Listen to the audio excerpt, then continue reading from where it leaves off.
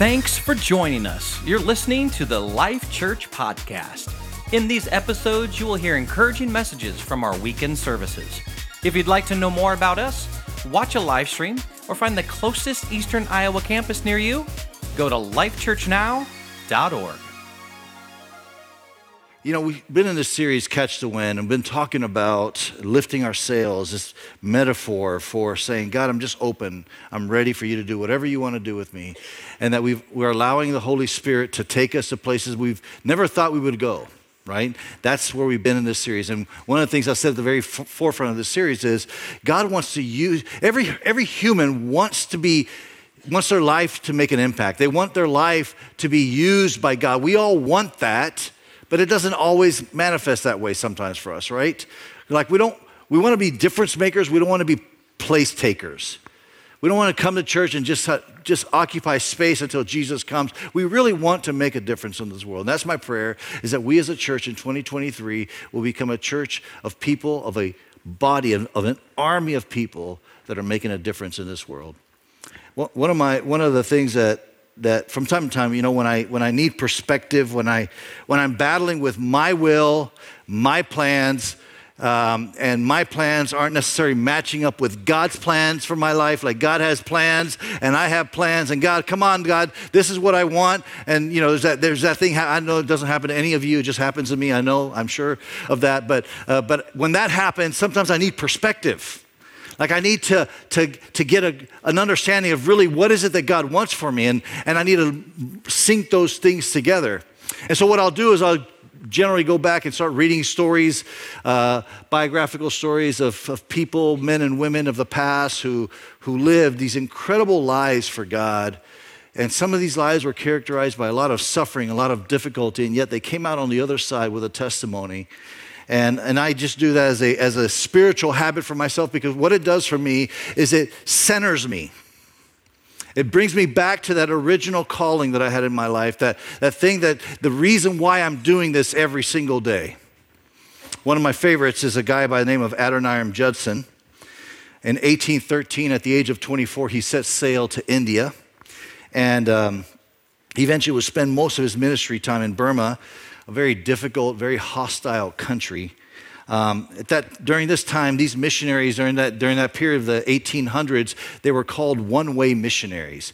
And the reason they were called one-way missionaries is because they would take all of their belongings and they would pack it in a coffin, like their coffin. And the idea behind that is that they were not coming back home.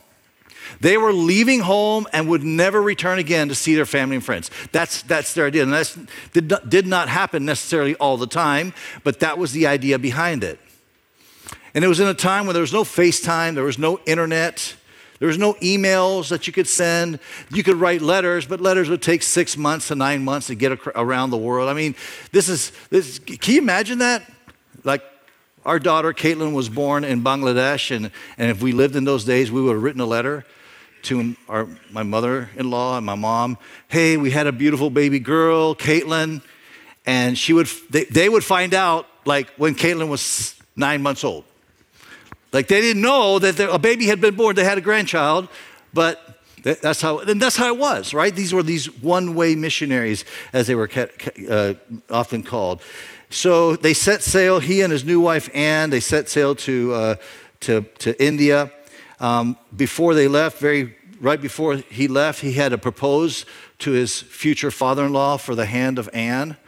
And this is the proposal letter that he wrote to his father-in-law. I mean, I don't even know that I'm like, really? Okay. This is what he says. I have now to ask whether you can consent to part with your daughter early next spring to see her no more in this world. It almost sounds like I'm taking her hostage. Yeah, that's what it sounds like, right? Really, but that's what's happening here. And it's a mentality that they had. Whether you can consent to her departure and her subjection to the hardships and sufferings of missionary life, whether you can consent to her exposure to the dangers of the ocean, to the fatal influence of the southern climate of India, to every kind of want and distress, to degradation, insult, persecution, and perhaps a violent death. Can you consent to all of this for the sake of him who left his heavenly home and died for her and for you and for the sake of the perishing immortal souls, for the sake of heaven and the glory of God? Can you consent to all of this in hope of soon meeting your daughter in the world of glory with a crown of righteousness? I have no idea what this guy was thinking when he got that letter. Ian, is that how you proposed? Okay. Yeah, I have no idea what he was thinking, you know. And if somebody was asking for my daughter's hand, you know, and they were saying something like this, I'd be like, no, you can't have her. What are you talking about, right? He was wise. He simply said she can make up her own mind. And so they set sail in 1813 to Burma. They experienced one hardship after another. And this letter that he wrote to his father-in-law I don't think he realized how prophetic it would actually be. In 1824, Adoniram was in prison for 18 months. While he was in prison, he was tortured very badly. He wasted away. They would shackle his legs, pull him up by a chain, and have him hanging upside down with just his shoulders, neck, and head on the floor. And they did that for 3 to 4 hours a day. They were trying to take the circulation of blood out of his legs so he couldn't walk anymore. So he became almost crippled. While in prison, he found out that his wife was pregnant, and so she would go to the prison every day, walk 2 miles to prison every day, asking if they would please release him so that, you know, she can be with him while she was pregnant. The baby, she eventually had her baby while he was still in prison, little Maria. And after she had the baby, she got sick. Her milk dried up, so the baby was not eating. And so she pleaded with the jailer. The jailer had mercy on them to allow Adoniram to come out for an hour or two a day, and he would take little Maria and he would go to the nearby villages asking nursing mothers to please feed their baby. After he was released, his wife Anne died. 6 months later, little Maria would also die.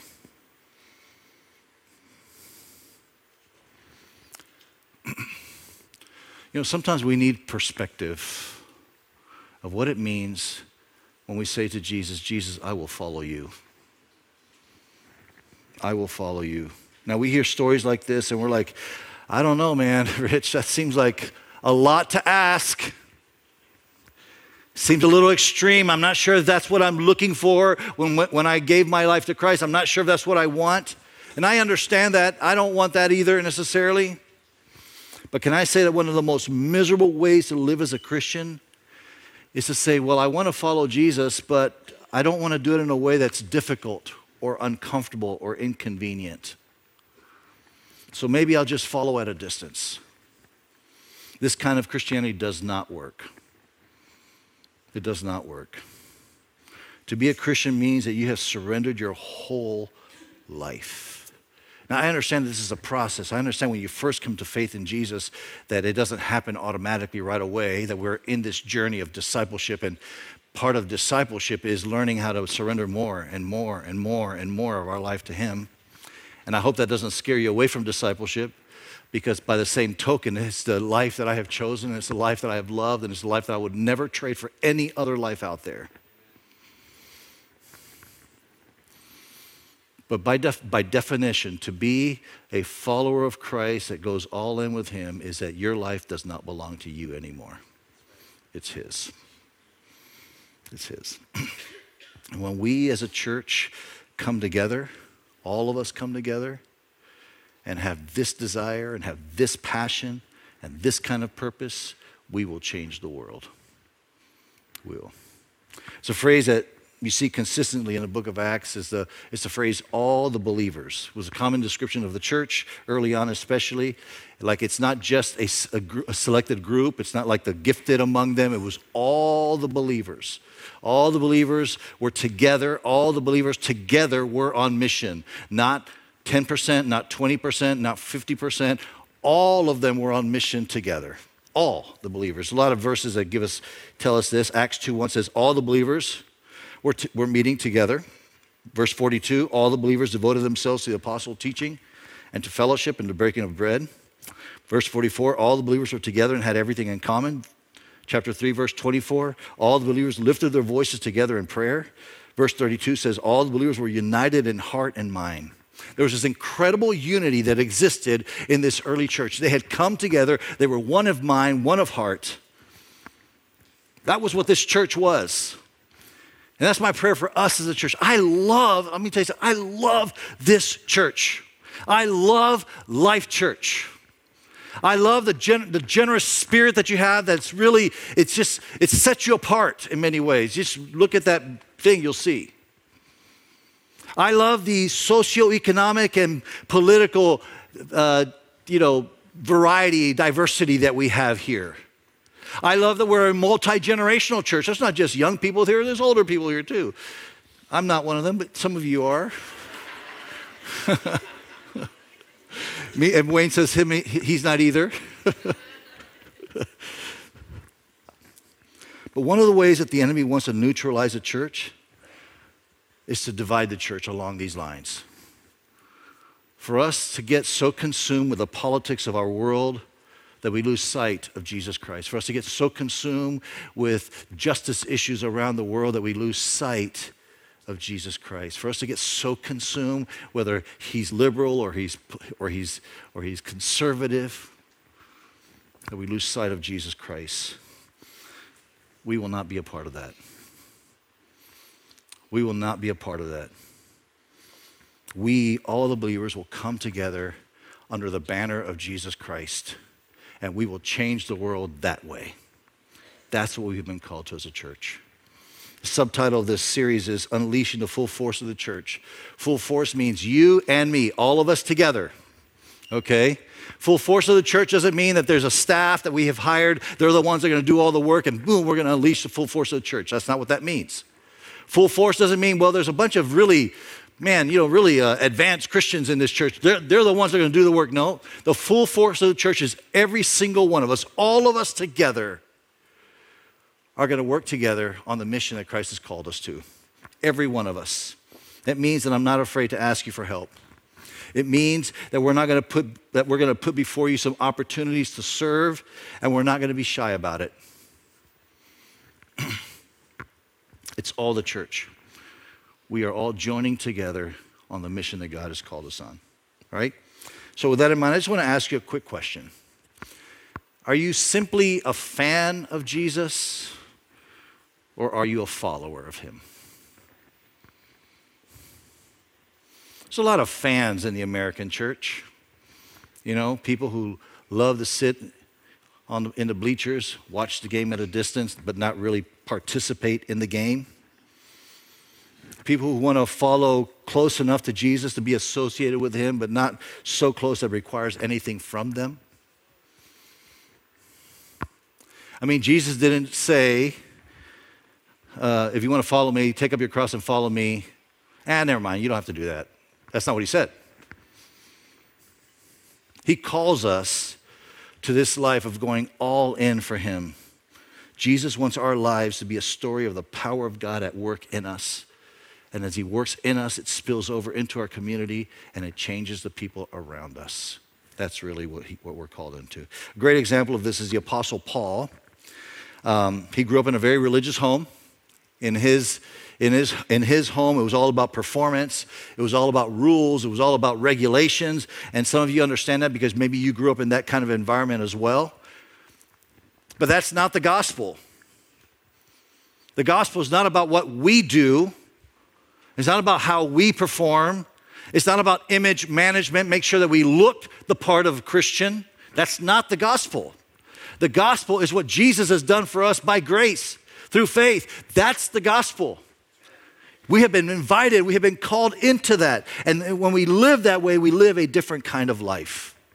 Paul, on the other hand, was very religious. In fact, he says of himself that he was a Pharisee of Pharisee. That means, for a Pharisee, that meant that they had the entire, what is today the Old Testament, for them it was the Scriptures, what is today for us the Old Testament, they had the entire Old Testament memorized.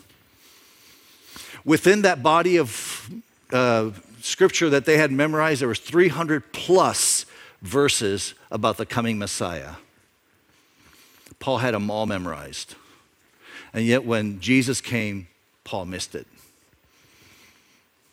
How ironic is that? It's interesting how religion can do that. Religion can inoculate you from the real thing.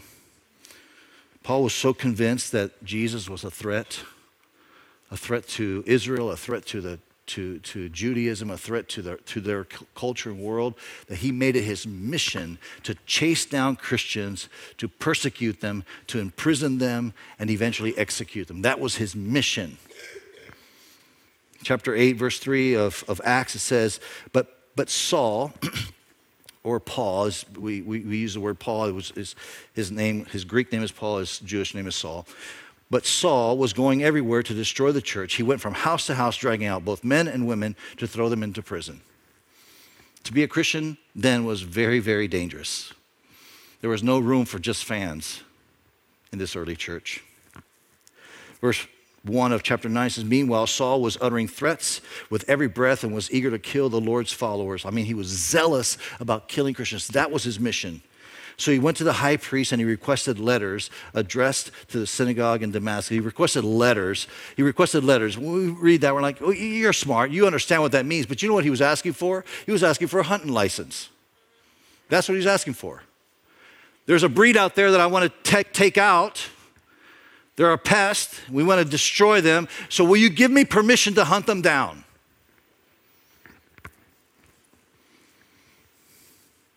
Asking for their cooperation in the arrest of any followers of the way that he found there.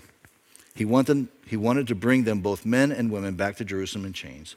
So he heads off to Damascus. It's about a 4 to 6 day journey. Heads off to Damascus. He's got his partner. He's got a hunting license in hand. He's got his partners with him to help arrest Christians. They're going to get these guys. They're going to put them in chains, bring them back to prison, try them, and then execute them for blasphemy.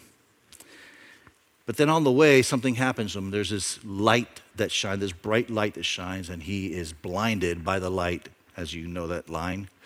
But not metaphorically, physically. He was literally blinded by this light.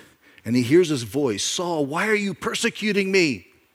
He doesn't know who this person is, so he says, who are you? I don't even know who you are. And then he hears the voice again, says, it is Jesus that you are persecuting.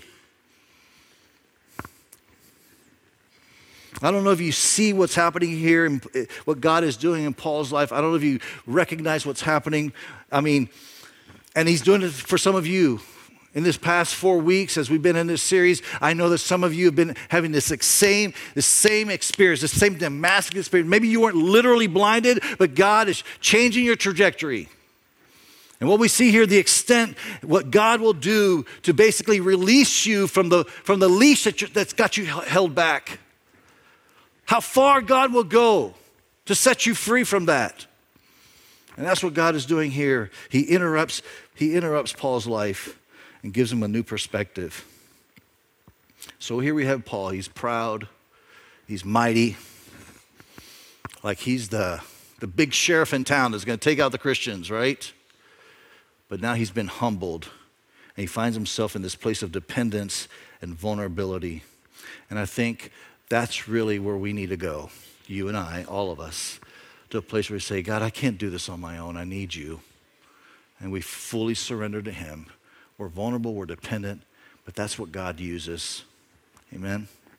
I know this is my story, and I know some of your stories as well, that you came to, maybe you've already come to a place where it was a decision between being all in or living a blinded Christian life.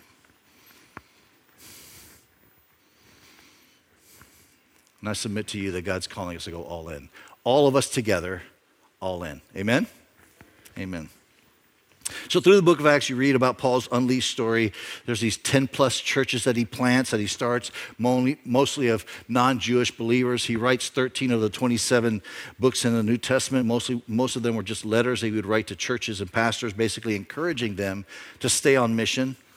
In the book of Acts, we read about 3 of Paul's missionary journeys. We're not going to talk about all the missionary journeys, but I do want to focus in on the first missionary journey. In Acts chapter 13, they're in Antioch of Syria. This is like an outpost, mission outpost for the church in Jerusalem. The church started in Jerusalem, and they started fanning out, and they came to this place called Antioch in Syria. There's 2 cities of Antioch, but Antioch in Syria. And that's where this church is at. Paul and Barnabas are there at this church. And it says here, while they were worshiping, so they're in this worship service, it says, while they were worshiping the Lord and fasting, the Holy Spirit said, set apart for me Barnabas and Saul, or Paul, for the work which I have called them to. Like they are there in Syrian Antioch working, but God is calling them to do something different. Like there's this call to go somewhere else, right? And so after that, they fasted and prayed. They placed their hands on them and sent them off. I love this very simple depiction of this early church. Like Paul and Barnabas were probably the most effective communicators, the most effective leaders, but then God says, I want those two to go somewhere else. And the church didn't fight back. The church said, no, we need to keep them here. The church wasn't about, it wasn't about making all the members happy. It wasn't a social club or a country club. They respond to the voice of the Holy Spirit. They see that Paul and Barnabas are being called, and so they pray about it. They realize, oh, you're called. We agree. Now go. I can't wait. I can't wait, as a pastor, I can't wait for the day. I can leave then, by the way, for those of you that feel that way. I can leave that day, the day that we have young men and women coming to us and saying, I'm quitting my job, I'm going to Burma. I'm quitting my job, I'm going to Bangladesh or India. I'm quitting my job because God's called me to the inner cities of this country. I'm quitting my job because God is calling me, and we will hear that call, we will pray, we will agree with that call, and we will send them out. I can't wait till there's an army of people rising up from within Life Church, being called all over this world. That's what this church was. That's what I feel like we need to be as well. As you read through these missionary journeys, you'll see a few characteristics that separate fans from followers. Okay, now there's a bunch of them, but I'm just going to focus in on a couple phrases that I think are important for us. I think if we want to be a church of influence, if we want to be a church of impact, we need to listen to this, okay? The first phrase I would give you that marked Paul's ministry and his unleashed journey was sacrificial commitment. Sacrificial commitment. We don't really like this word. Now, I get it. Sometimes we don't like this word because we feel like the sacrifice has already been paid, right, by Jesus. I mean, why should we? Jesus doesn't expect us. It's true. Like this right here does not save you. You're not more spiritual because you sacrificially commit. But being followers of the way, following Jesus and following his path will always lead to this. Sacrificial commitment. Paul was committed to that. He committed himself to following Jesus in a way that was not comfortable, that it required sacrifice. Sacrifice is saying yes, even when it means saying no to what I want. And so the question is that your story? Do you find yourself in your discipleship walk, in your growing relationship with Jesus, do you find yourself saying, okay, I want this, but Lord, I want what you want more? Sacrificial commitment. Like if what Jesus wants for your life is always what you want for your life, there might be something missing. I don't think you understood that one. Let me flip it around. Like if what you want for your life is always what Jesus wants for your life, there might be something missing. Even Jesus himself had to say, not my will, but yours be done. Sacrificial commitment. You see this in Paul's life. I mean, just read through his missionary journeys. They were exhausting. Like he walked everywhere. Literally, he walked. When I was reading this week, I was thinking of Forrest Gump. Remember that time in Forrest Gump where he was like, just started running? And somebody came along and says, hey, why are you running? He says, I like running. And like Paul was just, I like walking. Like he was just walking everywhere. I mean, it's just exhausting to think of all that he went through. Moody Atlas of the Bible, I'm sure you've already read it, describes the physical demands that Paul faced on his missionary trips. It says this: the New Testament registers the equivalent of about 13,400 airline miles that Paul would have journeyed. He would have walked 13,400 miles. He would have sailed across stormy seas. We know of several shipwrecks that he was in. The roads would have been primitive paths, many of which were unsafe, largely controlled by bandits. And there would have been mountainous terrain as well. I mean, just a lot of difficulty. And again, he had to choose commitment over comfort.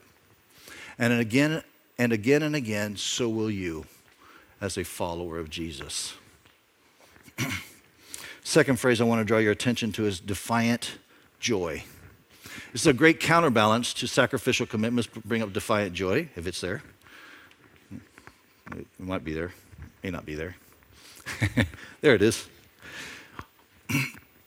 Sacrificial commitment and defiant joy. The reason I think it's a great counterbalance is because sometimes when we get in this routine of saying, okay, Lord, I buy in to sacrificial commitment, but then we walk around with these long faces like, look how much I'm sacrificing for God. And we want everybody to notice that I am very spiritual because I'm sacrificing to God. But Paul wasn't that way. Paul had this thing about him. There's this defiant joy about him. There was this time where he was beaten, and then they stoned him. The Bible says stoned him to death in the city of Lystra, and they threw him outside of the city, left him for dead. And it says that Paul got up, shook the dust off, and went to the next town. Now, if that would have been me, I would have gotten up, I would have shaken the dust off. I would have definitely gone to the next town, not stayed in that one, right? But you would have heard me complain the whole way. I would have been like, man, this missionary stuff really stinks. Why are we doing this? Let's go to somewhere easier. But that wasn't Paul. Paul had this defiant joy. I want to finish with this one story in Acts chapter 16. Paul is on his second missionary journey with a guy named Silas. In verse 22, it says, a mob quickly formed against Paul and Silas because of their preaching, and the city officials ordered them stripped and beaten with rods. Like, this is now multiple times that Paul has been beaten for being a missionary. They were severely beaten and then were thrown into prison. The jailer was ordered to make sure they didn't escape, so the jailer put them into the inner dungeon and clamped their feet in the stocks. I mean, like, this is a rough day for a pastor, okay? Like, he's been beaten and incarcerated. And then they're in prison, right? And they have nowhere to go. And again, Paul has been beaten so many times, I'm sure he could be talking to Silas and saying, Silas, man, this lifestyle, we need a lifestyle change. We need to do something different. Like, this is hard work. Preaching the gospel. He could have, but he doesn't. Instead, he looks over at Silas and says, hey, Silas, like, we're stuck here. What do you want to do? So, like, I don't know, man. What if we sing some worship songs? And Paul's like, that's exactly what I was thinking. Let's sing some worship songs. And then they start singing some worship songs. They are in shackles. They are in the inner dungeon. They're in prison, and they're worshiping God. And it's no wonder this jailer at the end of this story gets saved, because he saw their faith. He saw their defiant joy. This earthquake happens, and they have an opportunity to flee, but they don't. The jailer's about to kill himself, and they stop the jailer from doing that. They're not vengeful. I mean, they could have. They could have said, hey, that guy tortured us. That guy really beat us up. We're going to let him kill himself. No. Instead, they're compassionate towards him. Here's something important I want you to see. A big part of the church being unleashed into this world is that when we face persecution, when we face suffering, when we face hardship, when we face all of these things, we respond with joy and peace. We respond with joy and peace. And that's who we are. I mean, we're not overwhelmed. We're not struck down. We're not crushed. We respond to hardship and suffering differently because of Jesus. Jesus has given us a greater hope. You and I, we live in a world where we're going to be facing a lot of difficulty and a lot of challenges. We'll experience challenge after challenge to our faith. And we have a choice to make. We can shake our fist at the world. We can try to vote in a new Congress or vote in a new whatever and try to change things. We can get anxious. We can get depressed. We can panic if we want, but the economy's kind of going kind of crazy. We're going to panic. Or we can lean into Jesus and stare that challenge in the face with a defiant joy. And I submit to you, that's what Jesus is calling us to do. This world cannot take this away from you. We are people who follow Jesus, and he gives us a peace that surpasses understanding. I was at a conference this week, and I don't know if I can get through this story, actually. Because I just shared with you about Adoniram Judson, and I'm sure that some of you sitting here are thinking, well, Rich, come on, that was the 1800s. Times were different then. I heard the story from a guy that we're gonna actually have here in March. I encourage you to be here. His name is Paul Hertag, I think.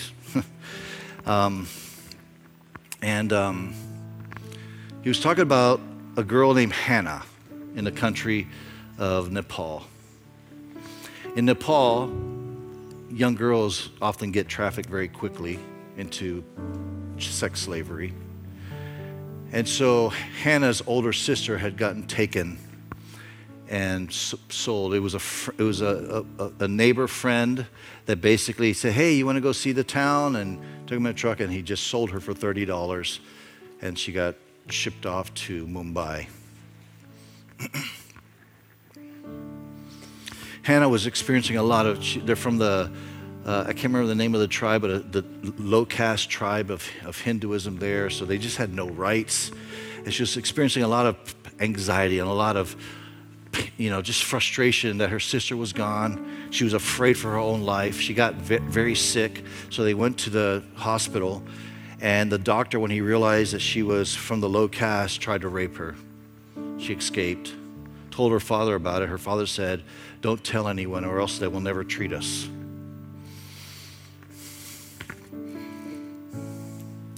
A guy came to the village to start talking to them about Jesus, and she found that this was the only way that she could ever find hope, and so she found hope. And then that village, they organized to bring together a group of people that would protect their young girls from being trafficked.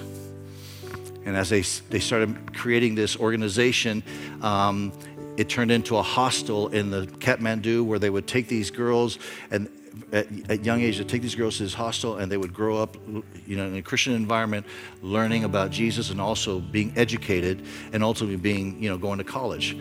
So Hannah went to that hostel, and then when she graduated from high school, she went off to college. She graduated from college first. I wish I could remember the name of the tribal group. First person in that tribe to ever go to college. She got 2 Fulbright scholarships to the States. She did those. But her heart was pulling her back to Nepal.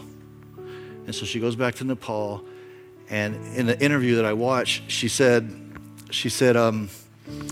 they asked her, what do you want to do with your future? She said, I want to be the Prime Minister of Nepal. The story continues where she has just made incredible inroads. She now works in the government in this agency that's protecting young girls from being trafficked. And the village that she came from now has a church of over 300 people. And the pastor is a man who sold her older sister into slavery, sex slavery. I know that feels appalling, but this is the power of the gospel. And this is what you and I are being called into. I don't want to play it safe anymore, guys. I don't want us to just simply go through our Christian walk, make sure that we have enough money in the savings account, enough money in the bank and all of that. And yeah, one day, when I die, I can have a nice funeral. Great job, Rich. You're a great Christian. There's a world around us that needs Jesus. And you and I are called to do something about it. Let's not be fans only. Let's be followers of Christ. Amen. Let's all stand. Cedar Rapids, stand with us as well. I'm going to pray first. We're going to have a moment of worship. Prayer teams are going to be here in the left and right. And I just want to, I don't know. I just don't even know how to end this message except just to call you to make that commitment to go all in for Christ. I can give you a list of different ways that looks for you, but you know what? You know where you are on the edge, where you're saying yes to you and no to God. You know that. I don't have to tell you what that is. You know it. And so I'm just simply inviting you to start saying yes to God. Live a life of sacrificial commitment. Live a life of defiant joy. And if you do that, you'll make an impact in this world. I promise you that. And if we do that collectively, we can change the world. Amen. Amen. Let's pray. Father, I just want to thank you, God, because I know that you're here. I know, Holy Spirit, that even at this moment you are challenging, you're speaking, you're calling. Father, even maybe in this room there are individuals that are saying, Jesus, I know you're calling me to the mission field, but I've resisted that. So I pray right now, Father, that you will speak and that we will listen and that we will respond with yes, yes, yes to you, Jesus. Right now, Father, in Jesus' name, set us free from the leashes that are holding us back and set us on fire for you, God, to change the world around us. We ask it in Jesus' name.